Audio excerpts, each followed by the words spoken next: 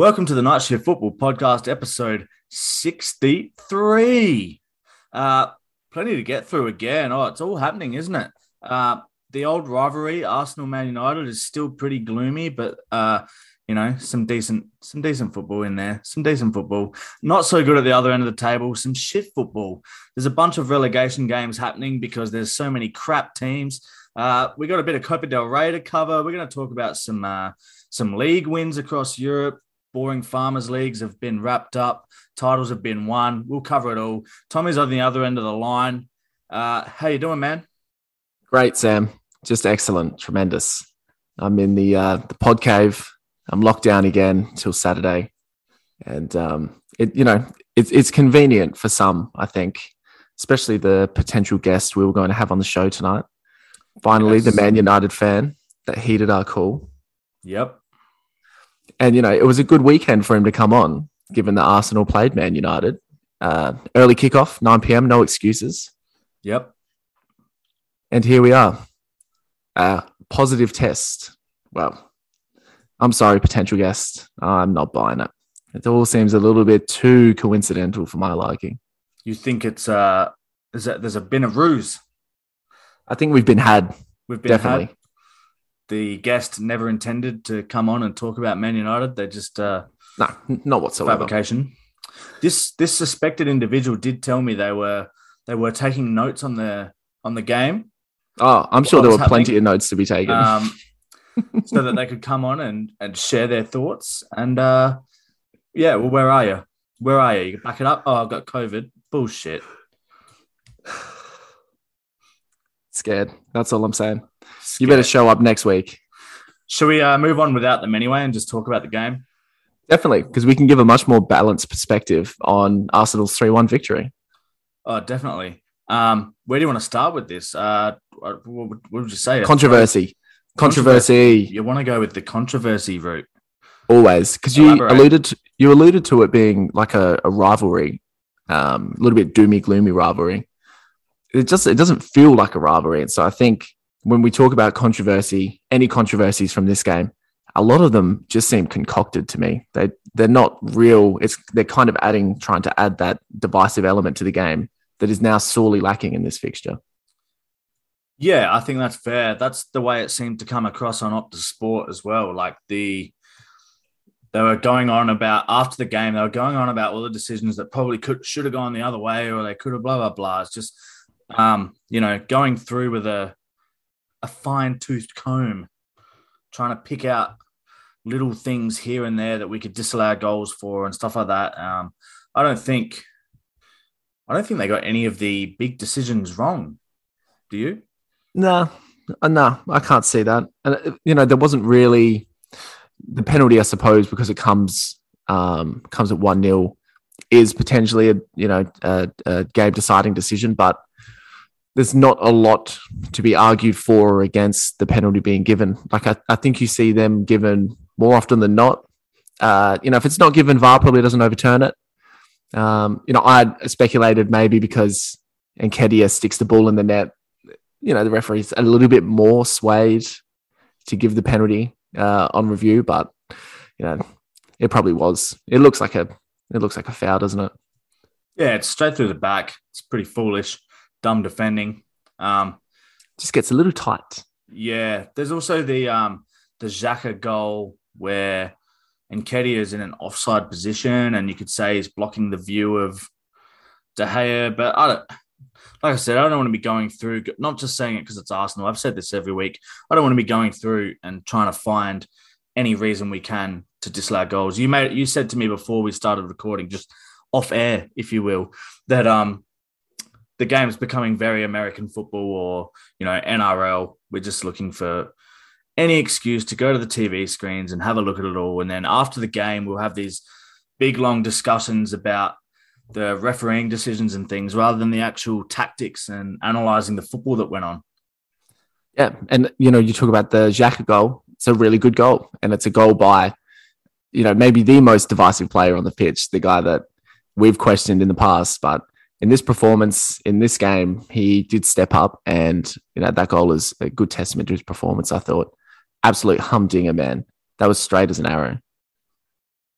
Yeah, excellent. They showed this view of where De Gea is looking, and there's kind of a direct. If you draw a direct line between De Gea and Xhaka, there is. You've got De Gea, you've got Nketiah, and then you've got, I think it's Lindelof is the Man United defender there. And they're both kind of directly in line. So if Nketiah wasn't there, De Gea is going to be, his view is blocked by Lindelof anyway. A big win for Arsenal. It's just, I guess, frustrating on the back of losing to Southampton, Brighton, and Palace to then go and do Chelsea at the Bridge and then beat Man United at the Emirates. That's got to be pretty frustrating. Yeah, totally. It's the it's the antithesis of how you're supposed to go about constructing a season or trying to make the Champions League. You don't go out and beat all the big teams and then throw it away against the easier opposition. Has it always been that way in the past? Or have Arsenal, for some reason in my mind, Arsenal have always been a side that struggle against the big teams but clean up the weaker teams? Is that true? Is that how you would see it?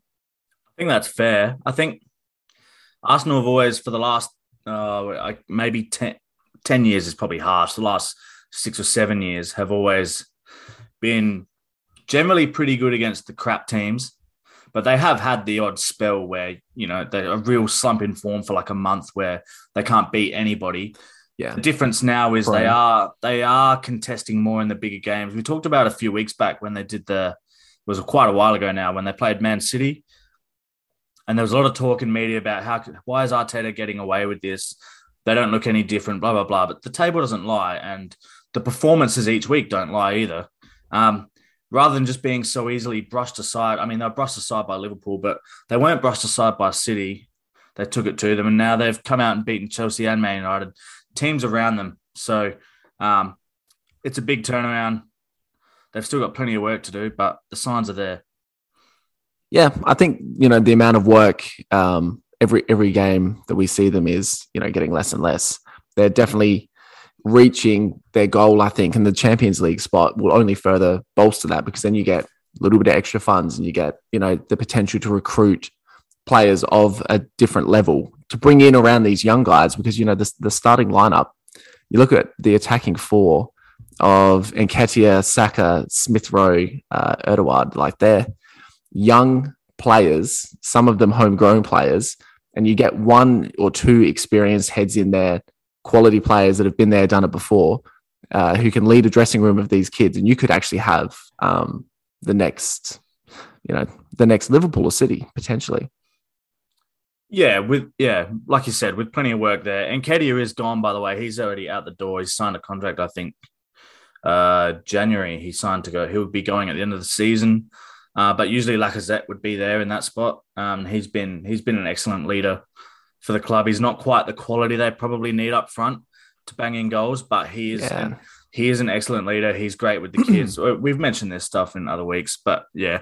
So you would be in the market for a striker if you make the Champions League, Arsenal, that is. Yeah. Even if they don't make the Champions League, they have to be. Is there no chance of playing Martinelli through the middle or... It doesn't appear that way. No. It looks like he's been converted into a straight up winger. Probably the sort of guy if he had up front would need another striker with him. That upsets your whole balance. Enough about Arsenal. What about Man United? What now? What next can we talk about? Maybe the imposter, Bruno Fernandes. Fernandes, we're going with. Yeah, well, I'm in a FIFA tinged mood. Derek Ray. Yeah. Best pronunciation of any player in the game, personally.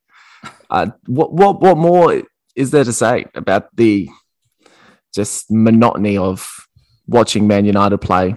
I love the routine Ronaldo goal now. Like either he's scoring a hat trick to win it by himself, or he's getting like a consolation one that breaks another personal record of his, or it's like another achievement for the Ronaldo bow. But it means nothing for United as a whole. They're just. You always think maybe they're a smoky to get the forward just because they are Man United and it just seems like something they would do.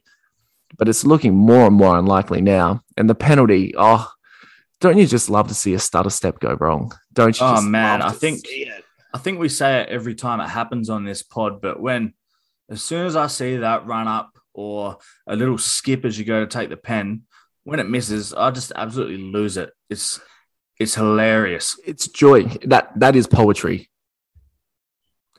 It is poetry. I want to see more of it. I'm just going to read out this. I can't remember where this has come from. It came across.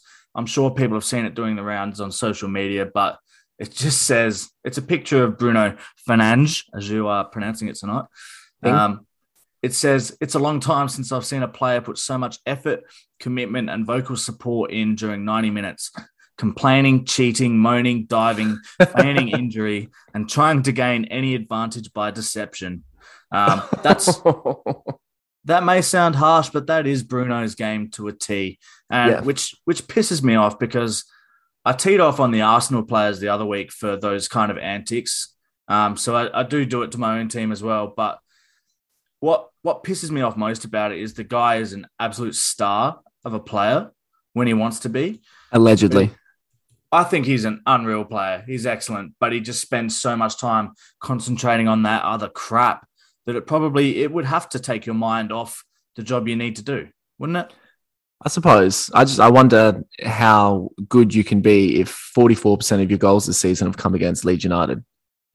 Doesn't really seem like an outstanding season. a guy that's really hitting the heights that he should be. No, he is. It's in jest. He's a good player. He is a good player. He's just in a poor team and he's in a poor run of form now. And there's just, they couldn't wait for the season to finish, I think. Yeah, I met Sunday morning with many an angry Man United fan at the fact that he didn't, Ronaldo didn't take the penalty. This has been an on-running thing for the whole season, hasn't it? Wasn't it the first game Fernandes tried to take one and he missed as well? He's missed a few times, I think, this season. Why wouldn't you just give him to Ronaldo from now on? Look, I can agree with that, but I don't know. Was that what Rangnick said post-game about how the players seem to police their own dressing room in that sense, that he doesn't actually pick who takes the pens? They decide amongst themselves? Probably. I mean, I think lots of teams would do it, kind of depending on who's out there on the park at the time. I don't know how many managers would pick a designated penalty taker. Surely it makes it easier for the group, because that kind of thing, you see some ugly spats, people fighting over pens. Yeah, maybe. I guess maybe at that level with all the egos getting around, it could. But yeah, who knows? Yep, seen some classic Mane Salah disagreements. Yeah, absolutely. Speaking of Salah Mane, let's get straight into the Merseyside derby. Will it be the last ever Merseyside derby to happen in the top flight of English football? Yes or no? I didn't even consider that, actually. Maybe not the last ever, but it could be the last. Oh, it might be the last ever, actually. Because if you speculate, if Everton goes down, they may be in breach of FFP because of the new stadium that they've got in the works and some money that's already been outlaid. Huge wages. A side that is going to get pillaged. Damn. I haven't actually considered how deeply Everton might be fucked if they're relegated. I'm going to go with yes. We're never going to have this fixture again. We're never in the league. Yeah, ever again. Everton will dissolve. They're going to fold. You think they're going to fold? No, not even fold, like immolate. Like they're just totally going to self-destruct and there will be very little remnants of the club left. What do you mean? I'm not sure what you're trying to say. No, of course these guys will play again. Just not this, not next season, that's for sure. I do think Everton are down, but I have to hope that, I think, and we'll get into that as the relegation chat goes on. Yeah. I think, I don't know, like something doesn't sit too right with me. All the Liverpool fans I've seen, they were cheering for Burnley. We'll talk about Burnley because that obviously has huge implications for Everton. But I saw lots of Liverpool fans cheering online for Burnley the other night because they want Everton to go down. I don't know why it would be that much of a bother for you. It's 6 points you get every year. They're nothing club really, apart from being a local rival. They're nothing compared to Liverpool. So I don't know why they'd be so worried about it. It's a little brother in the shadow rivalry, this one. And it's a real punch down. Oh, for sure. Yeah. But that, that kind of does, I guess, reflect the two teams, doesn't it, in a way?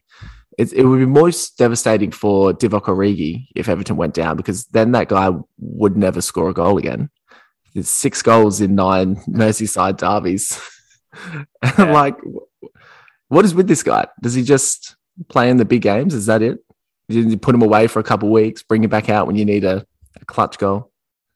It feels that way. Did you catch any of this game? What did you make of this at the moment? What did you make of this derby? Oh, the derby. Yeah, I thought this game was actually kind of feisty. It felt much more passionate or much more important, I suppose, than like Arsenal Man United, for instance. Not though that they're not a geographical rival, but traditional rival. But that could be because one is playing for the league and one is playing for their lives. So I think that was probably the reason. Yeah. Everton set up like they looked like they were playing for their lives too. Like, oh yeah, but I mean, parked. Yeah, like they parked the bus, but they didn't have that kind of. To me, playing for your lives would indicate some sort of desperation going forward, or frantic attack that would like try and get you a goal. But they got forward 3 times this entire game. Like pretty much. It was pretty poor, pretty pathetic. I know you could say, what else can they do? They try and play. They were ripped apart, but I would rather have tried to play and get ripped apart than just sat there and took a 2-0 anyway. That's now put them in the relegation zone. Yeah, like, personally, that's how I feel. And obviously we'll get to Leeds. But in this case, because they conceded so early, it kind of throws out, if you can get to halftime 0-0, you get to 60 minutes 0-0, the complexion of the game is that maybe Liverpool's getting a little bit nervy. Maybe if, Everton can expose them on one of their breaks, it makes them more reluctant to go forward and so on and so forth. So at that point, the game plan's thrown out the window and Lampard has to be more dynamic, and he's just not, and he has not shown that, I think, at all through his managerial career. No, he hasn't. To seize upon an opportunity and actually, go after a result, in a way that makes sense for the fixture. It wasn't a good game because Liverpool weren't at their best and Everton didn't want to play football. So, yeah, I guess the key thing is what it did do is keep that title fight going right down. Yes. I think we all want to see it get down to the last game, don't we? Hell yeah, that'd be fun. It's been a while since it went to the last game. I feel like 2 seasons ago it did. With Liverpool and City. When was the year that Liverpool had the one cleared off the line against City, and then that went down to the final game. But they both had pretty regulation. It was a procession. Yeah, that's right. Yeah. Wins. Yeah. That's why I didn't consider it. Yeah. What do you think of there's a lot of talk about the penalty shout, Anthony Gordon, Joel Matip. Was it Joel Matip? Thoughts here? I feel like we might disagree on this one. In first instance, like watching it, I didn't think it was a penalty because it looks like one of those ones where they kind of brush into each other. The winger goes over too easily, whatever. Footballing incident, yeah. As a former centre-back, I would have been penalised every time I went into the box trying to defend someone if you gave them. But then you look at the replay and it's on the reverse angle, and this is kind of what VAR would have seen if they were looking at it. He does seem to be winning the foot race, and he seems to be across, I think, the line of the defender, who then throws his arm. It's not a lot, but when you are at full speed, I can see why you would go over, you would become unbalanced, and then you got to ask yourself, is that a foul? Has he, is he obstructed the winger from being able to play at the football? Potentially, yeah, I think he has. I don't think it's a penalty. I don't think it's as big a controversy as everyone seems to think it is. Everton fans in particular, it could have really gone either way. I would have been more upset if it was given. But interesting, you know what I mean? Yeah.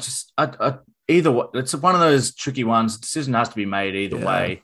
I wouldn't. Yeah, I don't think the fact it wasn't so blatant that we should be jumping up and down crying about how it wasn't given. That's all I mean. In saying that, did you see what Lampard sniped after the game? Oh, you're Here we going to go. enjoy this. Here we go. If it was Mo Salah at the other end, it's a penalty. I've played for teams in the top half of the league. You get them. So is it? Oh, well, there we go. Yeah. Just start the It's Super admitted it. League already. The top clubs always get them, don't they? They do get them. That's the thing. We talked about it last week with Yes. the Real Madrid game against Sevilla, and the commentator saying it's the referee has Precisely. shown very good discipline to not give Real Madrid the penalty there. That kind of thing. And it's like, wow. So you're saying it is a thing. Of course. I'll get them. It's being acknowledged more and more. There's this Yeah. crazy stat with Liverpool that they haven't conceded a penalty in their last 46 games, Yeah. which on the balance of things, you can have the best defensive four in the world, but I just feel like so many variables and so incidental as football, you would give away a penalty somehow. I think I wouldn't be reading into that one. I think someone made the really good point that I'd love to see how many touches the opposition have inside Liverpool's penalty box. Yeah, try Which and would be- equate it somehow. It would be very small. And so then you're looking at percentages and ratios of how many touches inside the opposition's penalty box per penalty given. And we're getting into real XG type crap. Yeah, I'll do down real that route. super niche, and I'm into this. I'd really be into that. I know you are. There's You would love here's probably a better stat for you then. There's only been 12 bookings this season for simulation in the Prem, Yes. and Everton have been awarded 6 of them. And so this is the kind of thing that can follow a club around for a season when referees are refereeing them. And Yeah, if you it can. think that Gordon is a guy that goes down, you're going to be, less obliged to give the pen. Yeah, fair point. I still see him as the guy who puts corners out for goal kicks, but there you go. He's never going to erase that from your mind. So the reason Everton do find themselves in the bottom of not the very bottom, but in the bottom 3, staring down the barrel, is because Burnley were able to defeat Wolves. I think they also beat Southampton a few days earlier towards the end of last week. So I have, yeah. a big 6 points for Burnley, which sees them climb up into 17th. Still Everton with a game in hand behind them, but this is massive. And I tell you what, I'm pissed because I can't stand You Burnley. would be. You know, You I want fucking would Burnley be. down. Even though they've sacked Dyche now, is it not turn over a new leaf for you as well? Oh, it's not enough. They should have got rid of him ages ago. I've had enough. It's too late, Burnley. It's too late. You made your bed, lie in it. Go down. Fuck off. I think the best part of the Burnley game was the goal they scored, obviously, and it's a pinpoint Weghorst run diagonally in behind the centre back, in between the fullback. It's just beautiful off the shoulder work. The ball is given to him. He picks out Vidra very nicely, and like you said, 2 wins. They drew with West Ham before that, so it's 7 points in their last 9 available. Absolutely purring are Ben Mee's Burnley. Should they have sacked Dyche earlier, or should they just be spending more money in this team? Because they get money for the Chris Wood transfer, which was, a lot on top of what they paid for Leeds, what they paid to Leeds to get Chris Wood. And then you go out and you actually spend the money properly on Weghorst, a guy that has come in, is scoring goals, assisting, an actual real focal point up front. Like, I think he's the reason that Burnley are on such a good run now. And it just, I don't know, I think it plays into that. If he actually gave Dyche money to spend and a little bit of room to improve the team, he may have done it. Nah, I don't think so. I'm the other way. I think I would have just got rid of him earlier. They How long ago? How many years? fucking 20 years ago. I don't even know where he was 20 Before he years even ago, but started. Get rid of him. Save the tea lady a lot of stress down there at Burnley. It's like if you could go back in time, you wouldn't go back and knock off baby Hitler or whatever. You would neuter Dyche. Sean Dyche's dad. Oh, yeah, absolutely. Give him the snip. I think the guy just gave that squad zero confidence. And I think after years and years of a certain style of play, I know they have a changeover of players and stuff, but I think anyone who knows the game knows what to expect from Sean Dyche's Burnley. And over the years, that builds a reputation. I think it just has an effect on players there, and they're just so worn down. They probably feel like they can't play football, or they don't know how to play football. They're shackled. Yeah, they don't have any creative freedom in the game because they've been playing this shitty style of park the bus, try and hit a direct long ball to a thug up front kind of thing. And we'll try and, every time our goalkeeper gets the ball, we'll take 40 seconds to kick it. Every time we win a free kick, we'll take another minute. Every time we get a throw in, we'll take forever. We'll walk it all the way up the line till the ref tells us to go back. And then we'll wait another minute. And then we'll throw it backwards and pump it long anyway. So I think I would have got rid of him earlier. Now, there is that little bit, I guess, if I have to look at the positive, if they do stay up, interesting to see what they could do next year if they decide to play a bit of football and change their style a bit. Yeah, that would be an interesting managerial appointment. Who takes over Burnley? They can't go down, the Fulham, the Watford route where they go and get, some mid Italian or Spanish or Portuguese or some random manager that the casual football fan has never heard of. You would love to see them go and try and get like a Graham Potter type and like give him 3 to 5 years. Here's some money. Keep us in the Premier League. That guy's probably not Ben Mee, but Burnley could be exciting, I think. Yeah. And which would be, how would that be? The greatest makeover in football history. You make Burnley into like tiki-taka oppressors. We'll see. We can, we'll move it on then. You can talk about your boys if you like, because 0-0 draw this morning for Leeds away to Palace. It sounds like it was an absolute stinker. Oh, mate, it was enthralling. Is it a valuable point, or is it not enough, or Leeds, they're just doing enough at the moment? Look, first and foremost, a game like this makes it extraordinarily hard to wake up at 4:30 for. Absolutely. It does not give me any confidence to ever do that again with Leeds United.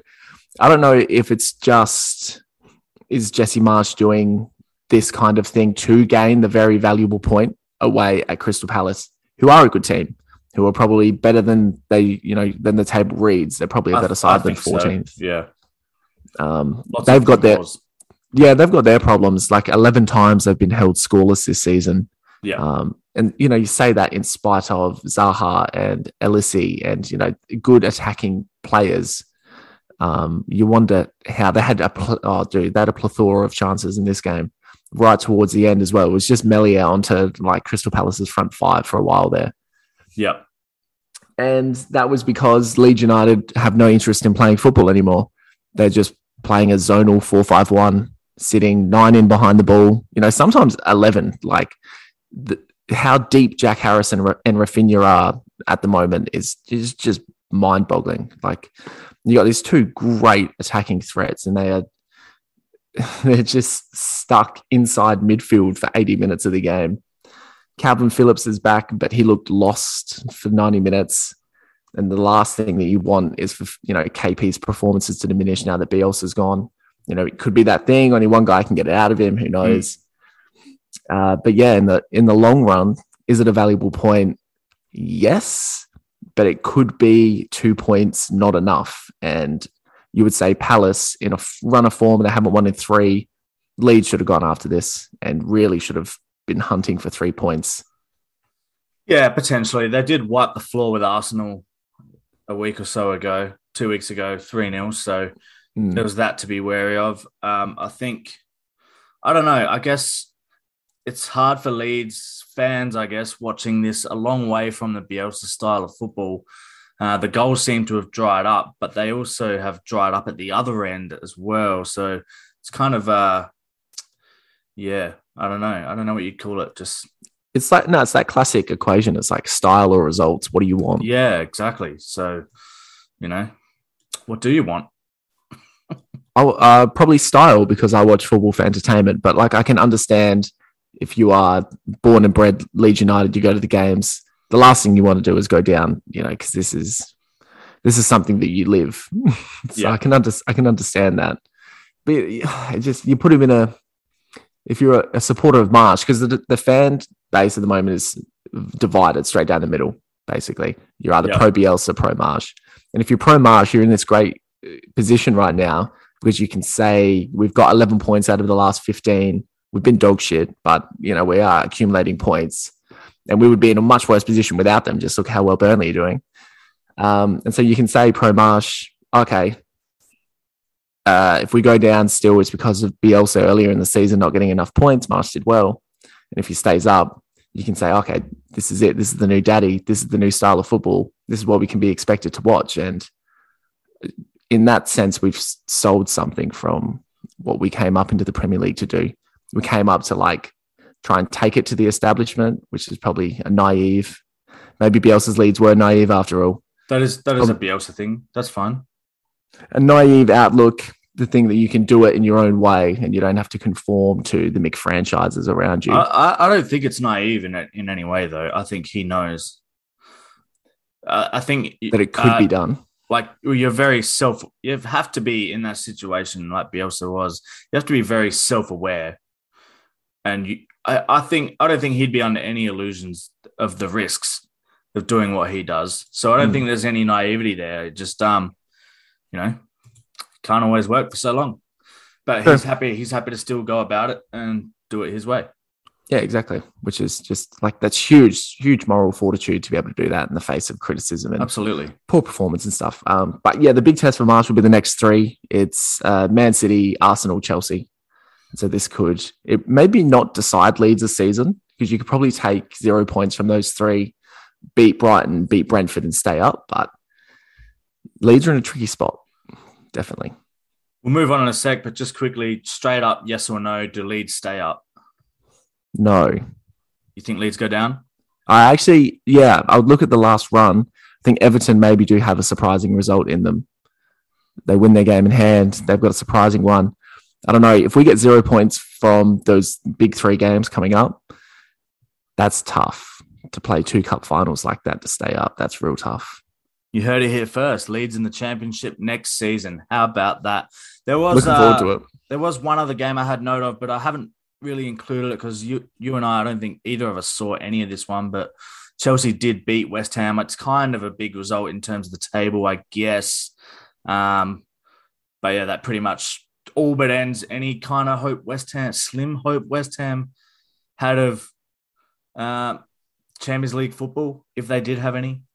Probably. Yeah, it probably does. But, months ago, I think you could see they didn't really have a chance. No one wanted it for a while, and now we're at the sticky end. A couple of teams have emerged as saying, yes, let's have this Champions League spot. I just wanted to add Jorginho's missed penalty into the anti-stutter step vindication role this week. Sure, do it. Another one. I haven't seen it, so I didn't include it because I wasn't sure if he did do his little hop thing or his stutter or anything like that. And he did? It's worse than Fernandes. Oh, excellent. Eat it. Won that one back. That's fun to watch. I just had a little question for you as well on this game. Yeah, go on. David Moyes has never won at Stamford Bridge in 17 attempts. Do you think that is pure coincidence or is this a mentality thing?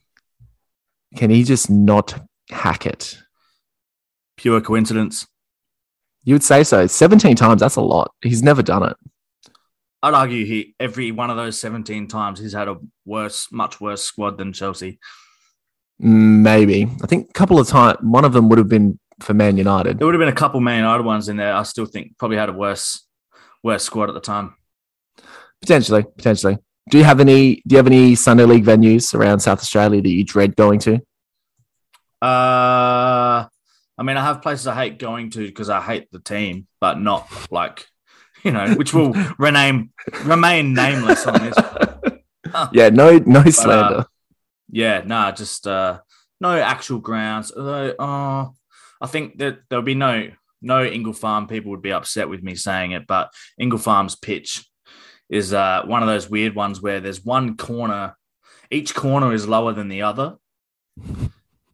So There's one corner at the far end on the far side it's lower than all the other three. So everything kind of slopes towards that. That's not the funnest place to play, but not a bad club. They're all right. It's just a degree of difficulty. It's like tilting the pinball machine. It makes it. Yeah.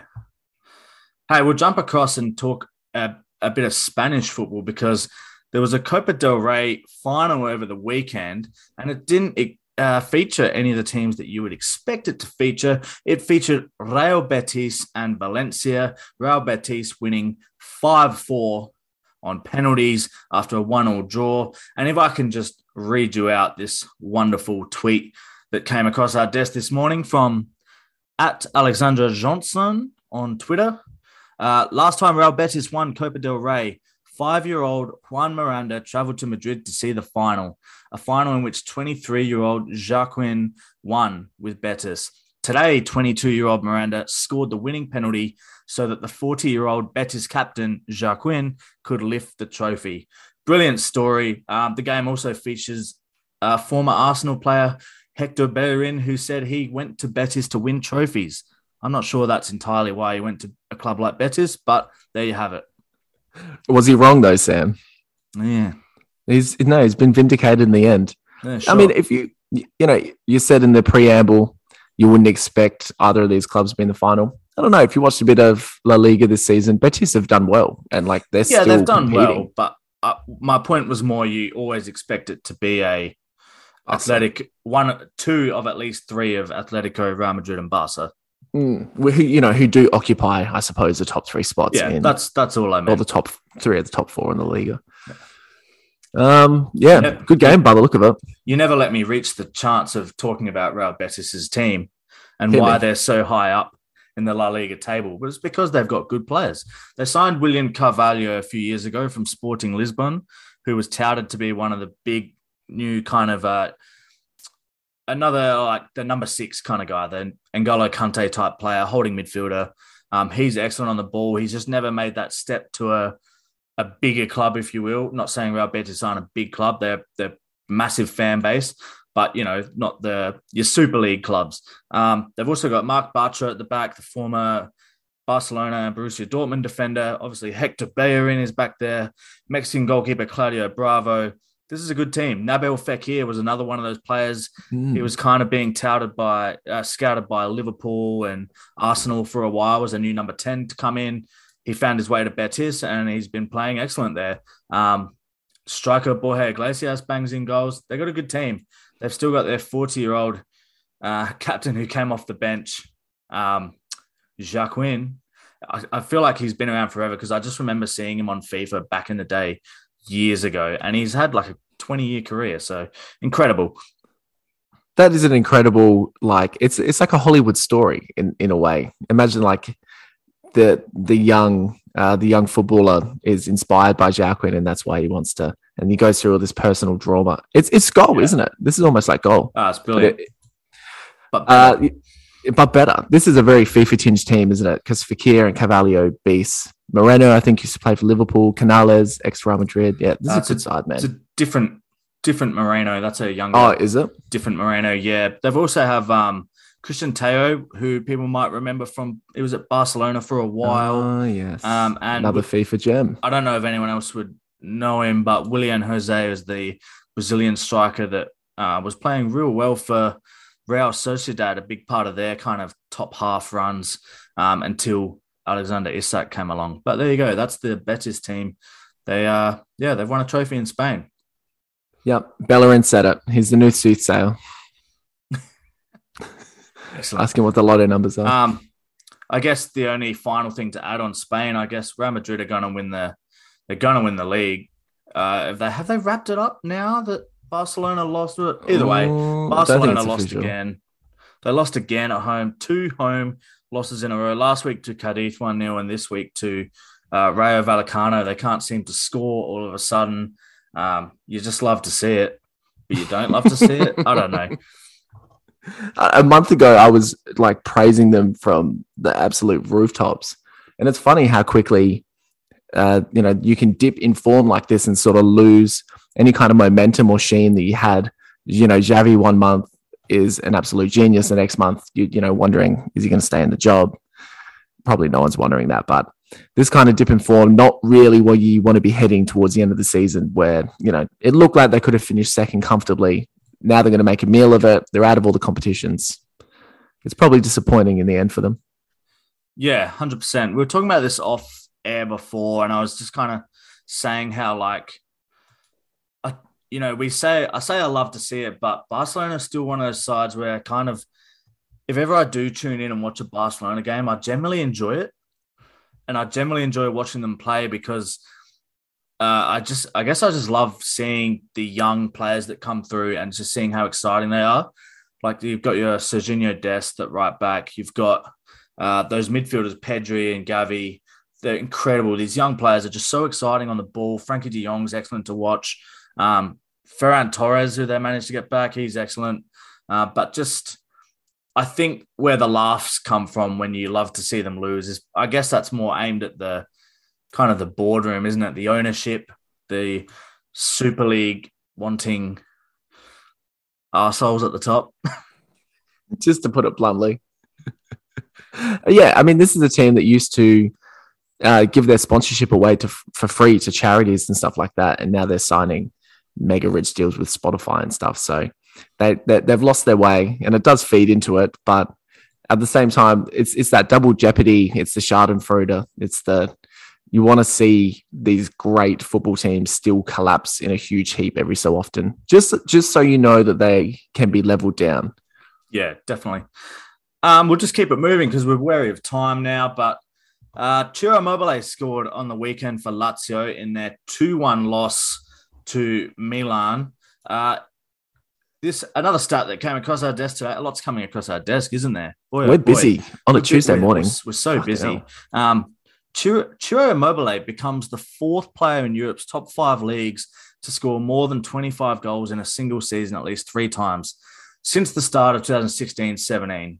So on the surface, that's a very American sports sounding stat where you're like, you know, it's the 5th time between the months of April and June on a Tuesday night between the 50th and 70th minute that so-and-so has kicked it with his left foot kind of shit. But when you look at the names here, Lewandowski, Messi, and Ronaldo are the only others to have scored 25 goals in a single season at least 3 times in the last 6 years. You add Immobile's name to that list of players. That's pretty impressive. You do. I think it is. I think it's massively impressive because you can even, like you said, it's a kind of convoluted stat. So I was like, okay, let's try and find one that is a little bit more plain speaking. Sure. Immobile's last 3 seasons in Serie A has returned 36, 20, and 25 goals, respectively. Incredible. It equals 81 top division league goals in 3 years. He may be a worthy name among Europe's elite strikers. Oh, I think he has been for a while, especially if you're just going on club form. He's never quite been able to replicate it with Italy somehow. I don't really know why. Because it's not like he doesn't get chances for Italy. He just doesn't bury them the same way. When he's in a Lazio shirt, this guy is unstoppable. Had that spell at Dortmund where it didn't quite work. He was meant to be the guy replacing Lewandowski, and it never quite worked out. He scored the odd goal, but not like this. Returned to Italy, ended up at Lazio, and has just been taking the piss ever since. He has. Was that Dortmund season where he came off the bench quite often and scored goals? You're thinking of Paco Alcacer. I am too, yes. He came off the bench a lot and scored a lot of goals as a super sub, so they just kept leaving him on the bench. Yeah, why wouldn't you? Do you think Ciro's exploits are fueled by his general underappreciation? Oh, you think there's a bit of he's got a bit of a chip on his shoulder there? A little bit, I would say. He did win the Euro with Italy, so he does have a really top trophy to his name as well. I don't know. He could be in this He could be in this conversation more often, perhaps. Yeah, I think he's definitely underappreciated. Absolute gun. Good to see him get the goals. Good to see him get the recognition. More people should give it to him. If you're listening, send Immobile some recognition. Yeah, tweet him right now or send him a postcard from Italy. Use Elon Musk's Twitter and get at him. At Ciro Immobile. Go on. What's really exciting is that in 10 years' time, we may see Immobile play in the A-League. Oh, we'll see. We'll see. Imagine. It's got MLS written all over him. Hey, I don't know if you wanted to add anything else. I think just our final points of the night were that PSG won the league and so did Bayern. It was always kind of going to happen, and it's happened. Yeah, didn't modern football throw up some more surprising finales for us?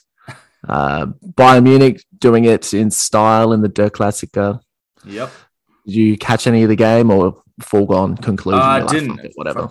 very, very busy weekend, so didn't see a heap of football, but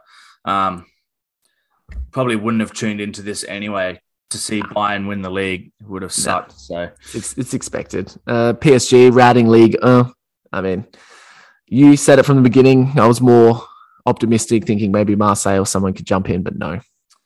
Yeah, I saw a bunch of crap this morning from I guess I'm just in that old man yells at cloud phase, but just sometimes I just don't understand the internet.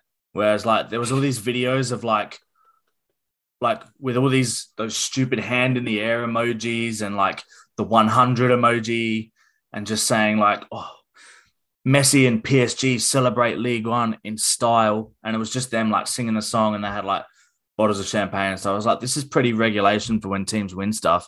Why are we making a massive deal about it? It's because all the kids love PSG, don't they? They love it. Yeah, it does. It kind of looked like dads over 35s, Div 2 reserves getting up. I don't know. I think they would have had more joy in their faces than the PSG guys. This looked very to the contract. Sick. I got my league bonus. Awesome. I don't have to really play football now for the rest of the season. Yeah, it looks pretty hollow. Pochettino probably, could you win the league and just be sacked straight away? It could happen. Yeah. It's a very Chelsea thing to do. And yeah, I could see it. Yeah. On top of these surprising results, Red Bull franchise Austria won their 9th consecutive title, which is just, isn't it just a glorious thing for football when franchises decide to spread themselves across the globe? Modern football franchises start winning. How long until McDonald's start buying football clubs? And this is the thing. Red Bull may as well be McDonald's or Coca-Cola. Well, it's all the same, isn't it? It's franchised confectionery drinks, all that crap. Yeah. All right. That's probably a good spot to leave it. We've gone on a bit. We'll start ranting about how much we hate the world if we go on any longer. Yeah, don't ask us. Thanks for tuning in. Get around us on all the socials. There's obviously Champions League this week to get around. Is the Champions League this week? There is Champions League this week, Sammy. Yeah, we talked about it last week on the pod. That's why we didn't today. Semi-finals. Well, by the time people listen to this, Benzema would have scored 6 against Man City, which would be very exciting. Thanks for tuning in. Spotify, Apple, nightshiftfootball.com. Catch ya.